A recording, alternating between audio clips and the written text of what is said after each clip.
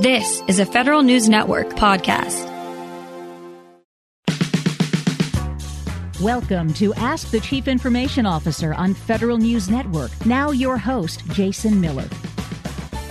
My guest today is Alan Hill, the Deputy Assistant Commissioner for Category Management in the Office of the IT Category in GSA's Federal Acquisition Service.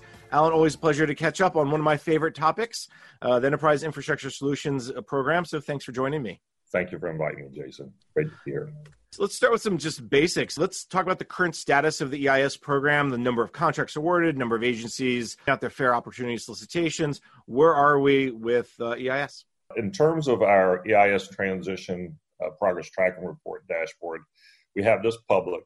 There's the January 31st, 2021. We have 212 forecasted fair opportunities. 164 of those have been released to industry. Of those 164, 93 have task orders that have been awarded. There's still 48 to be released. And let me also state that even though there's 212 opportunities, does not necessarily mean those 212 have to do with transition of the legacy inventory. It might be new services that a agency is obtaining that's beyond just transition. Of that, we have 9 of the 17 large agencies and 11 of the 25 medium agencies that have awarded all of their task orders for EIS. So they've completed all their necessary awards for transition into EIS.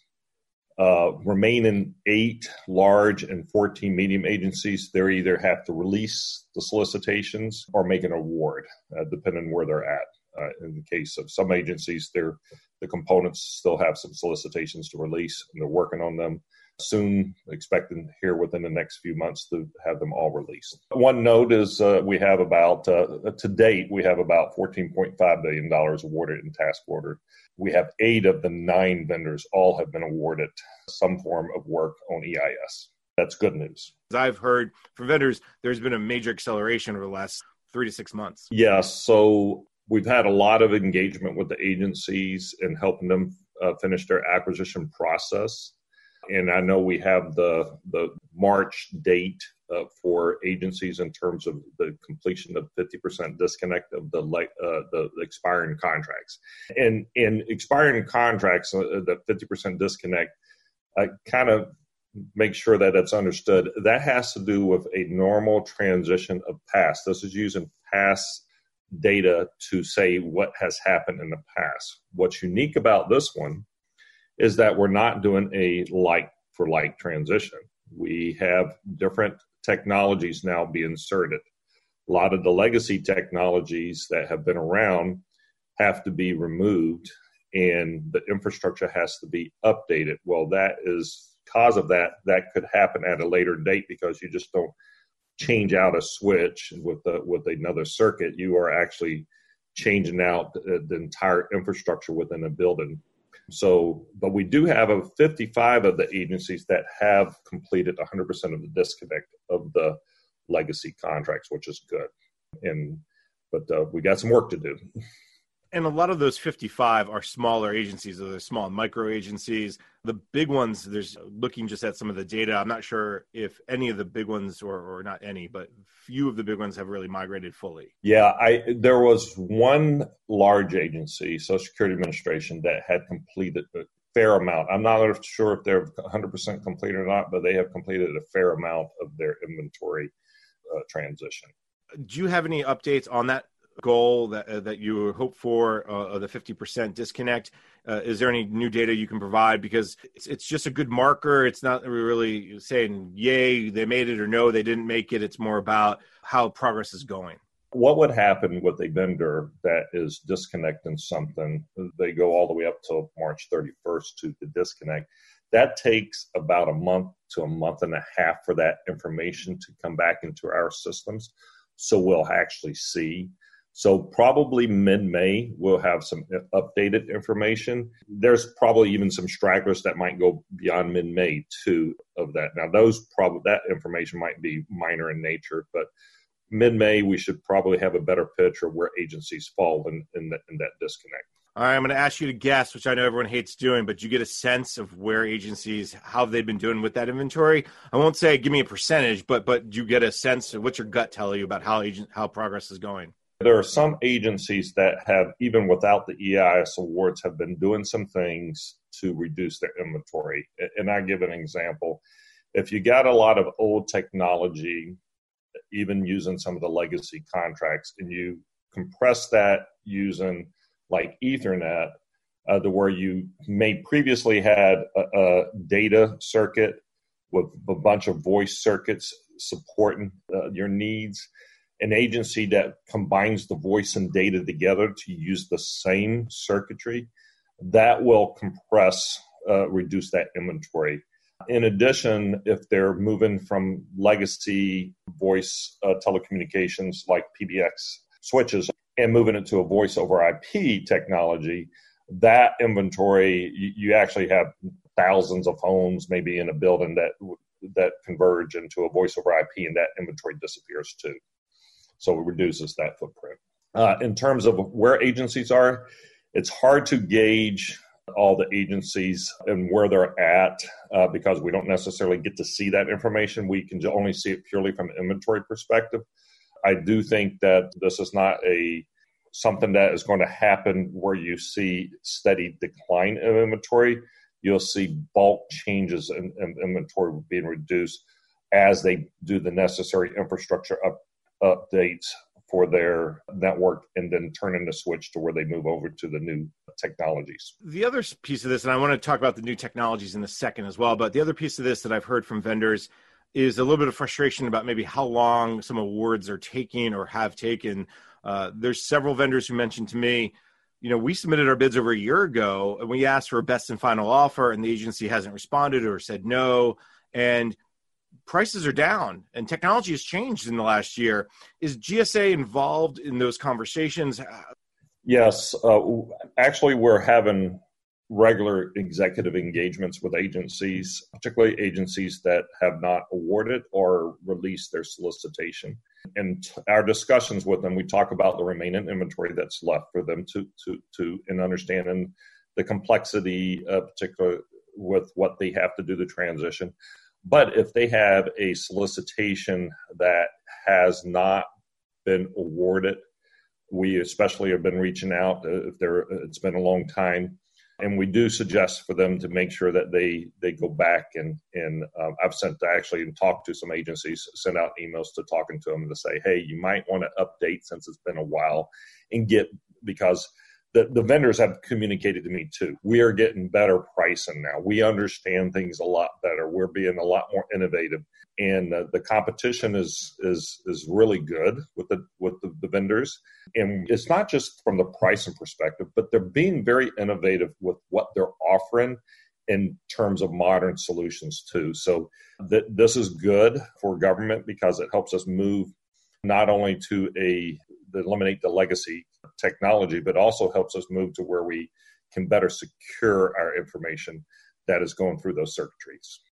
Let's talk about that innovation a little bit, because I think that's a key piece to EIS. This is not all about deadlines and inventory shutdowns, but really, what are you doing with EIS? One of the common concerns I hear from vendors as well is we're still seeing too much like for like and not enough innovation, modernization, change. Walk me through a little bit of what you're seeing from your perspective. Are agencies getting more on the the bandwagon on modernization, or are they still, I just want to get this done and then I'll innovate later? It's a mixed bag. Some agencies are offering where the vendors can insert modernization at the upfront. There are some agencies that are saying, let's just start out with modernization. Other agencies are, let's get it moved over, and then let's re-baseline of what we modernize in a more sequenced fashion. And I understand it too, because if you take moving from a legacy voice system to a modernized voice system, you don't want your phone not working, right? And so you want to make sure that that's updated. If you're taking voice and data circuits and collapsing where they're being leveraged, there's a lot of tweaking that has to be done to make sure that voice over IP works the way it's supposed to, and making sure you have good quality of service. So agencies are going out and saying, hey, give us your software-defined wide area network solutions, right? They may not move to it immediately because there's a lot of infrastructure for you to move to a software-defined wide area network, the SD-WAN, but they're out there and doing that. In addition, working with CISA, the TIC 3.0 guidance also is helping to drive how trusted internet connections is being done to support the past, but also to support the new, the zero trust network architectures that are needed. And so CISA's working through and providing those guidance and working with the agencies and the vendor community and making sure that we're meeting those things. The thing that, SD-WAN is the foundation of what is necessary to move to a zero trust architecture, which is a huge focus of the Biden administration and his emphasis, the president's emphasis on security.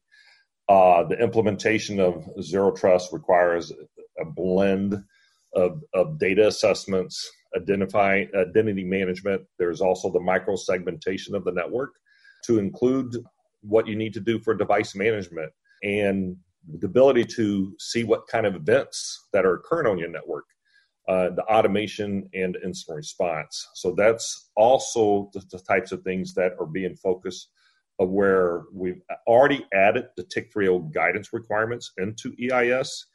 All the vendors have signed on to that by the end of March.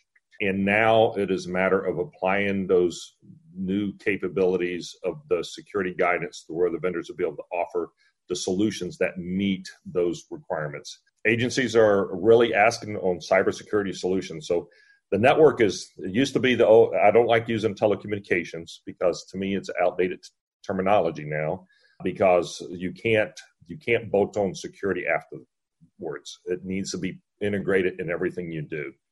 And so that's very important from going to a multi-cloud environment and making sure that you have secure communications down from each of the cloud providers down to the endpoint to even to the edge, in which edge technologies can become a factor. So the combination of that, we also have, in addition to SD-WAN, TICs, BIS, are essential building blocks to develop what is necessary for zero trust and helping agencies be able to have those reduce the threat vector that we have in our federal infrastructure. Alan, on that note, let's take a quick break. My guest today is Alan Hill, the Deputy Assistant Commissioner for Category Management in the Office of the IT Category in GSA's Federal Acquisition Service. I'm Jason Miller, and you're listening to a special edition of Ask the CIO on Federal News Network.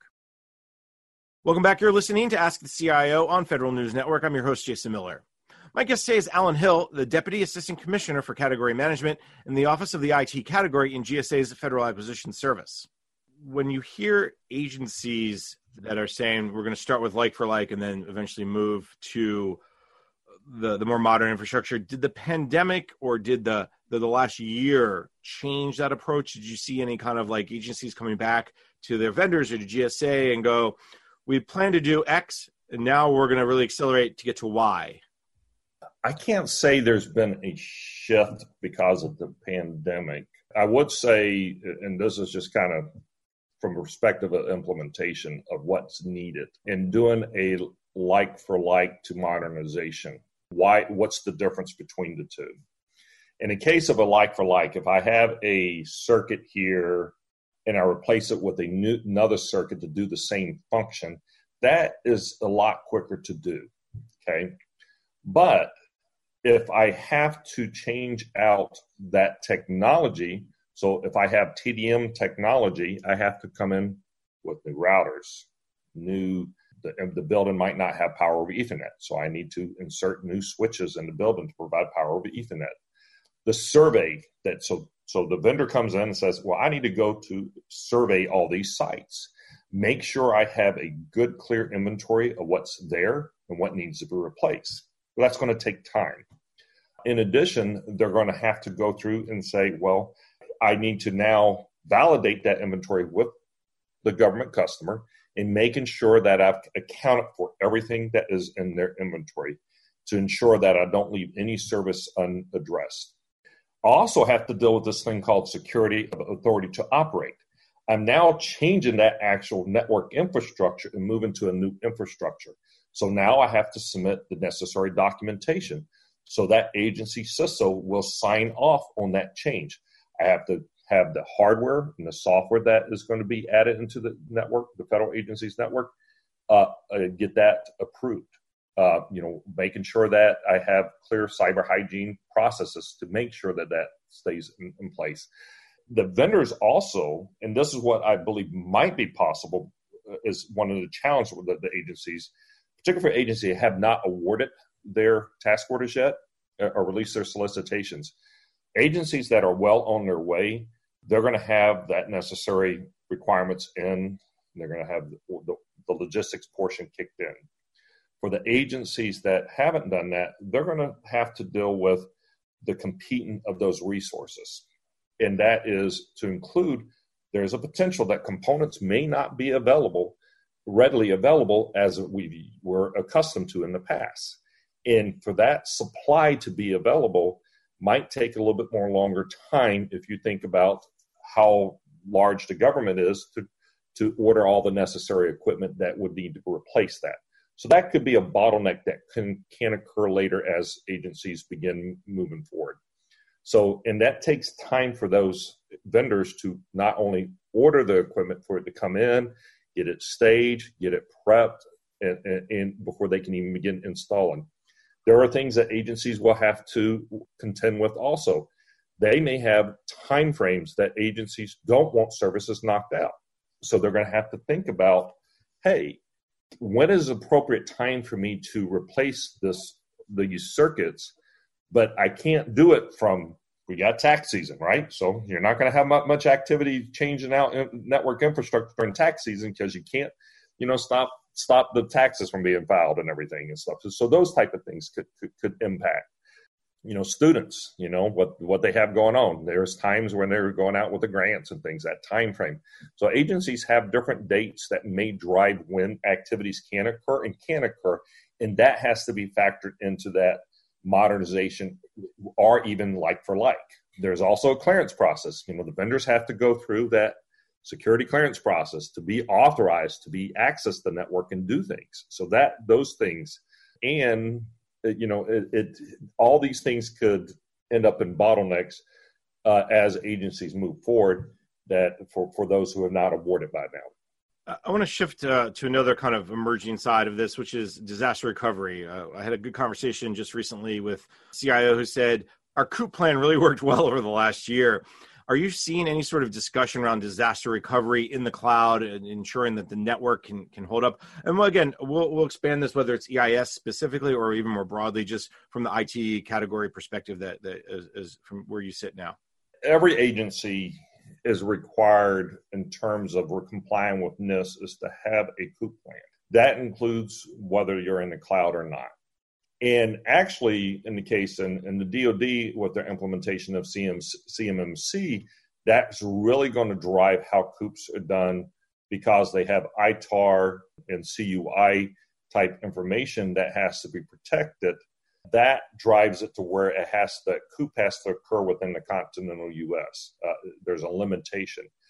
Where vendors come into play in this is that connectivity necessary for that to occur. Let's say that you have a hybrid network.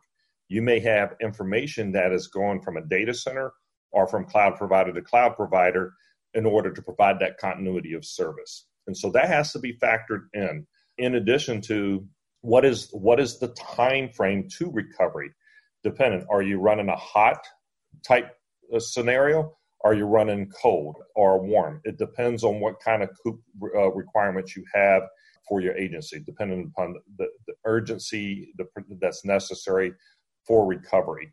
If it's a quick recovery in a cloud, and just because you have something in cloud doesn't mean you have immediate access. So it depends on what is in the SLAs, the service level agreements, of how soon that information has to be available for a disaster. So that can drive your COOP requirements. Also, the more stringent you have in responsiveness could also drive up costs too. Alan, I've enjoyed the conversation. Before I let you go, one last thing here. GSA is in a tough spot in trying to get EIS done.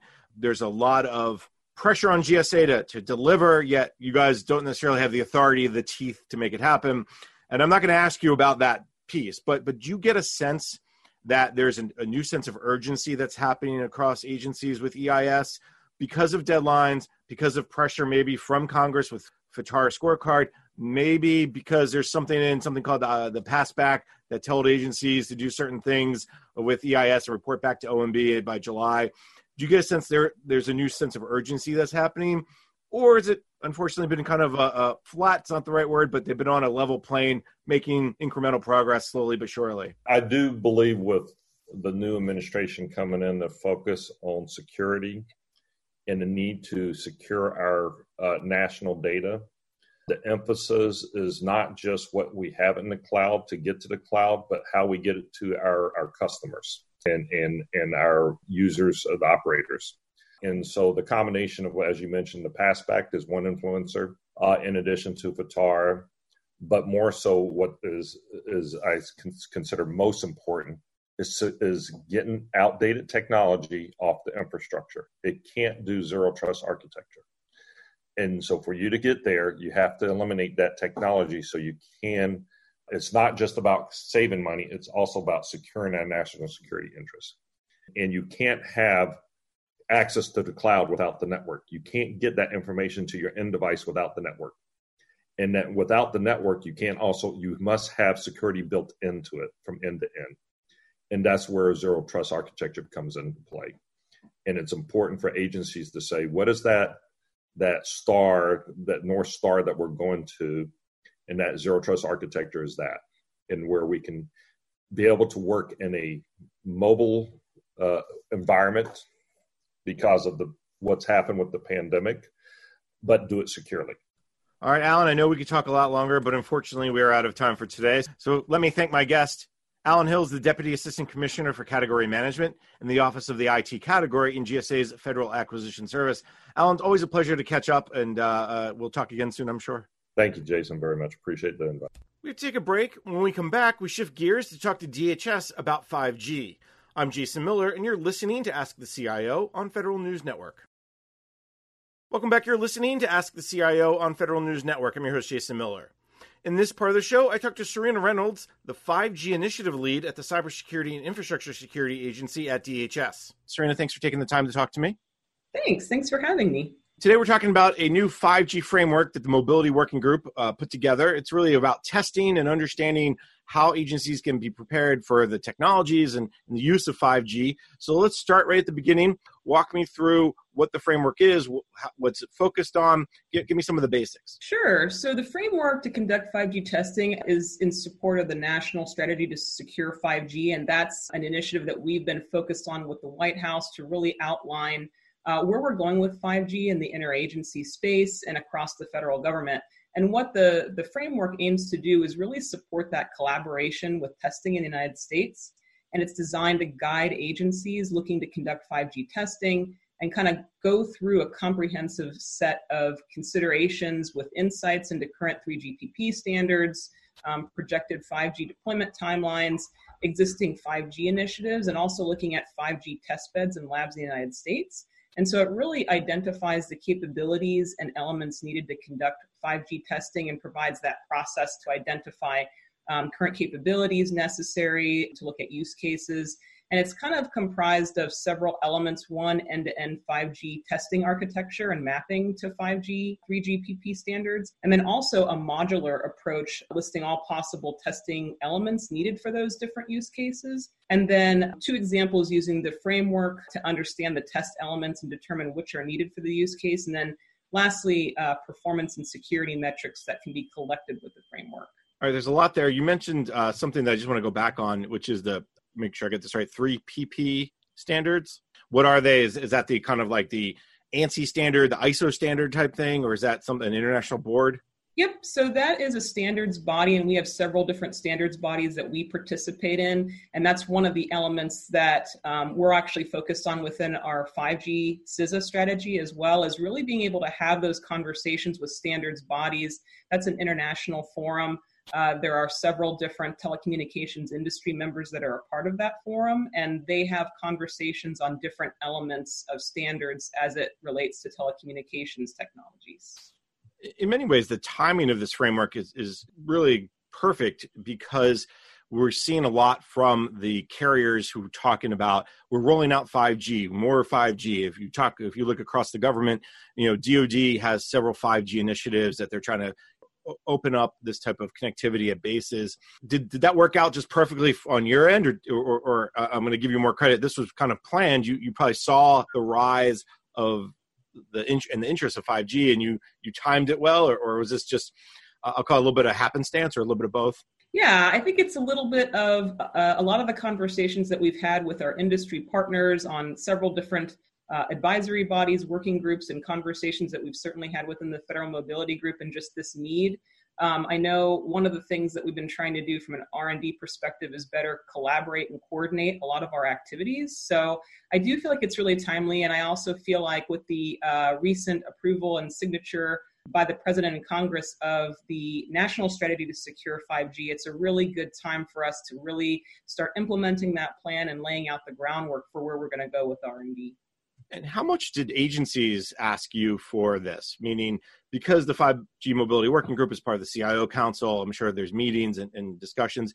Do you get a sense that a lot of agencies were saying, we're lost, this is a wilderness, help us kind of fight through the trees, cut down the bushes? My metaphor is on, but you get what I mean. Just across the federal government, R&D is really an important component to the success of major programs, as 5G is kind of taking a big amount of the attention for the interagency as we look to prioritize security and resilience within our different programs and processes. R&D is an extremely important piece of that, and really being able to kind of look forward, and technology grows.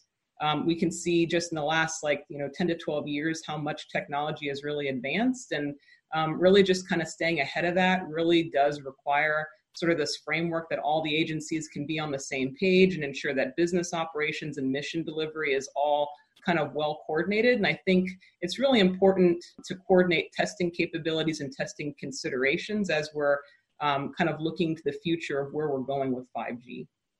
And I think that's a great point, because if this framework didn't exist, if you all didn't take this time to look at it, you end up with the Wild West, which is what we a little bit saw with, for instance, cloud services. When OMB came out in 2010 and said, cloud first, everyone just went to the cloud, and it took a while to catch up with the cloud security FedRAMP testing. It seems like this is getting a little bit ahead of those deployments of 5G to say, okay, now we all have a baseline to start from. Was that the goal of this in many ways, is to create at least that baseline? And then if I need more security, I can add it. Or if you need a little bit less security, you have a floor to stand on. Yeah, I think that's a lot of it. And I think it was just really important as we were kind of having conversations to really be able to prioritize, especially with all of our visits to the test beds that we did last year, and really looking at all the capabilities, really being able to outline where we're going with all of that, figuring out what capabilities the manufacturer labs have and what sorts of testing capabilities we have in-house. I think one of the other things we've been doing even within CISA is kind of coordinating a lot of our activities programmatically from an R&D perspective, and ensuring that, within the divisions that we are able to have some overlap, but then certainly not duplication within the things that we're doing. And then you expand that across the interagency and looking at the testing tranches that DoD is doing, and really ensuring that DHS is doing a lot of testing that is of complement to those activities, and certainly with other agencies kind of leading the effort in that as outlined in the national strategy, and just ensuring that we're all kind of talking and we're all looking to avoid duplication and really promote the use of shared testing resources. And that's another real cornerstone of the work with the Federal Mobility Group and the Mobile Network Infrastructure Working Group as well, and just really kind of coordinating our testing approaches. I think that was something that we really wanted to do to promote collaboration and promotion of shared lab capabilities. And certainly that's what the White House has really set out in the national strategy for us to do. Let's talk about the process to set up, because getting to agreement is very difficult. Hey, do we all agree that this is the path forward? You did some interviews, you did some visits, you looked at what's happening today.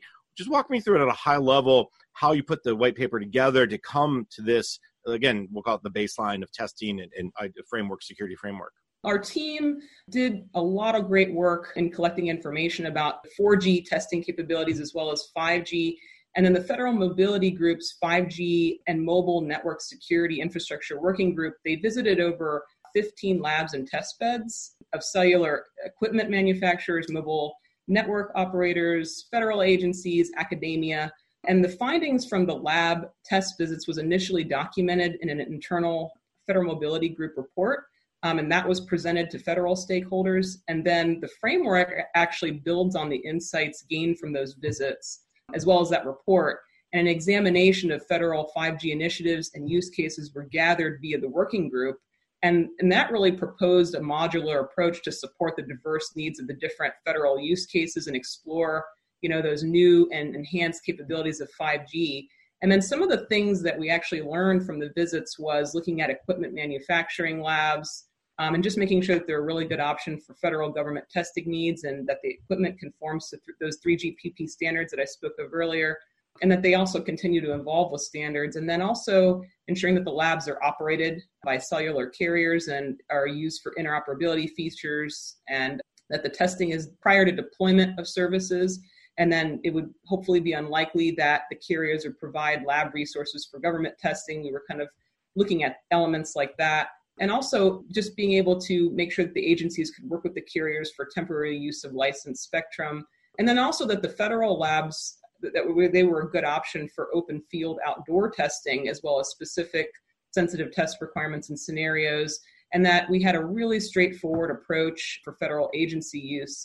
And then for the university labs and test beds, we wanted to have an option for mid to long-term research and development and campus testing. I know one of the things we've talked a lot about is, looking at campuses and what sorts of specific capabilities and are there future use cases for, say, a smart hospital or a smart laboratory or some sort of smart tech campus. What sorts of elements can we look at for 5G testing and what sorts of capabilities would that possibly provide?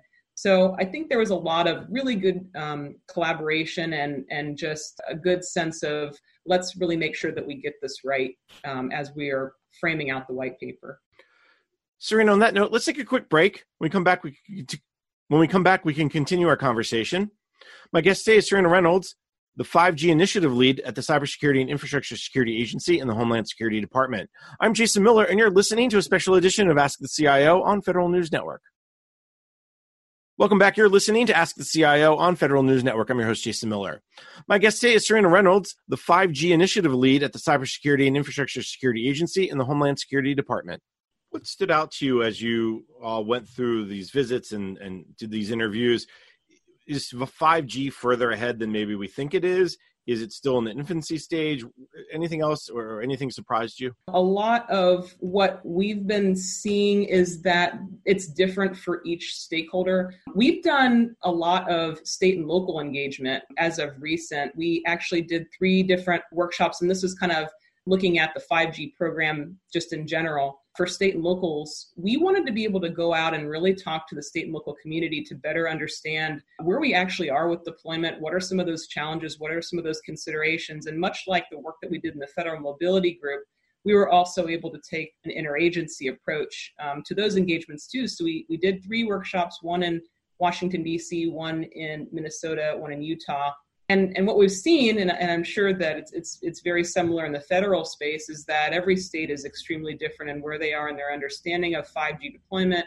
The policies are completely different for adoption, and the concerns are also very different, depending on things from geopolitical issues to governance to funding and the folks that are also involved. So it was an interesting opportunity for us to be able to really reach into the stakeholder community and understand some of those challenges, but also education was another really big piece of it, is kind of walking through what is 5G, what does it mean, what are some of those use cases, and what are some of those future uses for 5G technologies that the state and local community is going to be looking at.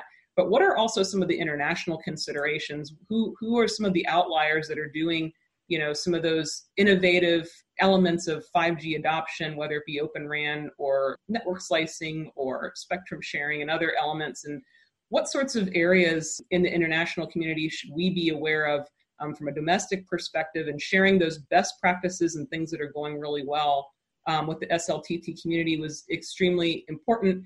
But I think the other piece of it was from a CISA sort of perspective is looking at threats and vulnerabilities and what do those mean as we're deploying 5G. And one of the big things that we've been kind of focused on is the prioritization of security and resilience in practices, from cyber hygiene to looking at supply chain to looking at these 3GPP standards, economic considerations, and what do some of those elements kind of factor into adoption and deployment. So we've done a lot of engagement around that, and it's been a really surprising but also really rewarding opportunity to kind of baseline the stakeholder community to see where they are today.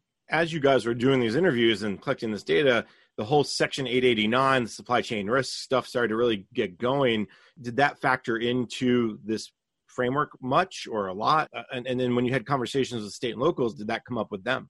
The work that we're doing within supply chain is extremely important work. We know that the susceptibility of 5G supply chain networks is definitely something that we've been looking at due to malicious or inadvertent introduction of vulnerabilities into the networks.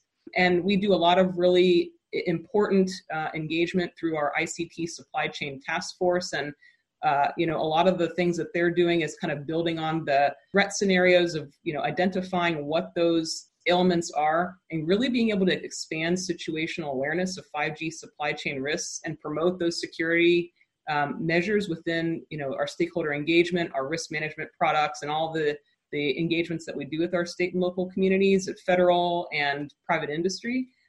And then for us on the state and local side, we definitely heard that was something that folks were very, very concerned about, and is something that we're working with our international partners, certainly Department of State as they're beginning their engagements, and NTIA is actually putting out vendor diversity listening sessions with private industry that we're a very big part of as well. So definitely working with the interagency to make sure that we're sharing information on the risks of supply chain.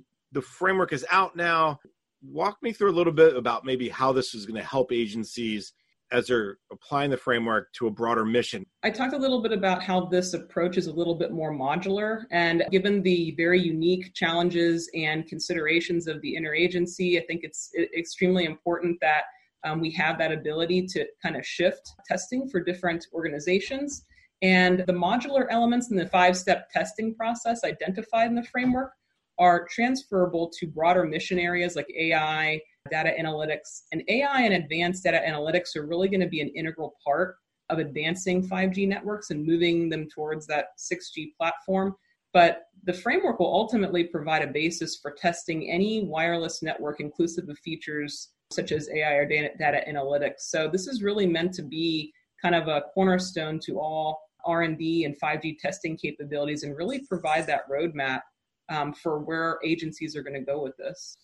Let me just tag back to the framework. If I'm an agency and I'm just getting started in this 5G space, if I'm not the DoD, if I'm not necessarily someone like NOAA or the National Weather Service, where do I start with the framework? Give me some idea of how I can start using the framework today, even if my 5G is really in the nascent stages. I think a lot of it is really being able to share this document with your CISOs, share them with your CIOs, have conversations. We're happy to walk through the document with your agencies and kind of talk through what it means. We've provided a lot of briefings for many of our stakeholder community, just kind of walking through the document and some of the testing capabilities. And we've got a really good briefing that we've done to the interagency on this as well. So we're happy to kind of share information and ensure that folks are both familiar with the document, but also really comfortable. We'll provide, fact sheets and information sharing products that will educate folks on the framework and some of the good information and testing resources that it provides. It's good to see you guys are socializing it. I think that's probably sometimes the biggest challenge with a lot of these frameworks. You don't want them to become shelfware. Serena, one thing that just occurs to me as you're going through this is CISA has its own 5G strategy. You guys are doing a lot of work around 5G. How does this framework and that strategy kind of come together? For one, R&D is an extremely crucial part of, a lot of the work that we're doing within CISA around 5G. And three of the big areas that we're kind of focused on is the risk management piece and looking at how threats and vulnerabilities really feed into 5G adoption and deployment, and what are some of those mechanisms and what are some of those products that we can create that really articulate that. Stakeholder engagement is another area that we're looking at. I talked a little bit about our work with industry partners, the interagency, state and locals. So a lot of those conversations really do yield a lot of innovative solutions and new challenges that our stakeholder community is facing in this area. And then technical assistance is another area. And we do a lot from, cyber assessments, vulnerability assessments to education and awareness exercises. And so those three areas are an area that CISA really does well in and derives a lot of their programmatic activities around. And so we put out our CISA 5G strategy in August, and we are working on implementing that now. And a lot of that, what is outlined in that, is aligned directly to the national strategy to secure 5G. And we really want to be able to have 5G connectivity that enhances national security, technical innovation, and economic opportunity. And so our goal is to really lead 5G risk management efforts and really promote the development and deployment of a secure and resilient 5G infrastructure. And so we've developed 5 strategic initiatives. One really centered around 5G policy and standards development by emphasizing security and resilience. And I know, one of the things the framework is doing is really being able to emphasize and promote those 3GPP standards. And so it's very aligned in that sort of way. Another is expanding situational awareness of 5G supply chain risks and really promoting security measures. And a lot of that work that we're doing in the ICT Supply Chain Task Force is directly aligned to the work that they're doing in the Federal Mobility Group around supply chain risks. And then really being able to partner with stakeholders to strengthen and secure existing infrastructure to support future deployments. Also encouraging innovation in the marketplace and really being able to look at some of those economic levers that really foster a 5G vendor environment. And then lastly, analyzing potential use cases and sharing information on risk management strategies. And the use cases piece is a large component of the Federal Mobility Working Group white paper. So I think a lot of the work that we've kind of got outlined within the CISA 5G strategy is directly aligned to the good work that's going on in the Federal Mobility Group, and we'll continue to coordinate with them, certainly as they continue to do the work that they're doing within the 4 working groups that I outlined earlier. Serena, this has just been a great conversation. I've learned a lot about 5G and where we're going, where the government's going with it. So let me thank you for your time. Serena Reynolds is the 5G initiative lead at the Cybersecurity and Infrastructure Security Agency in the Homeland Security Department. Serena, thank you so much for your time. Thanks for having me. I'm Jason Miller, and you've been listening to Ask the CIO on Federal News Network. You've been listening to Ask the Chief Information Officer on Federal News Network. Tune in Thursday mornings at 10 or subscribe to this show on iTunes or Podcast One.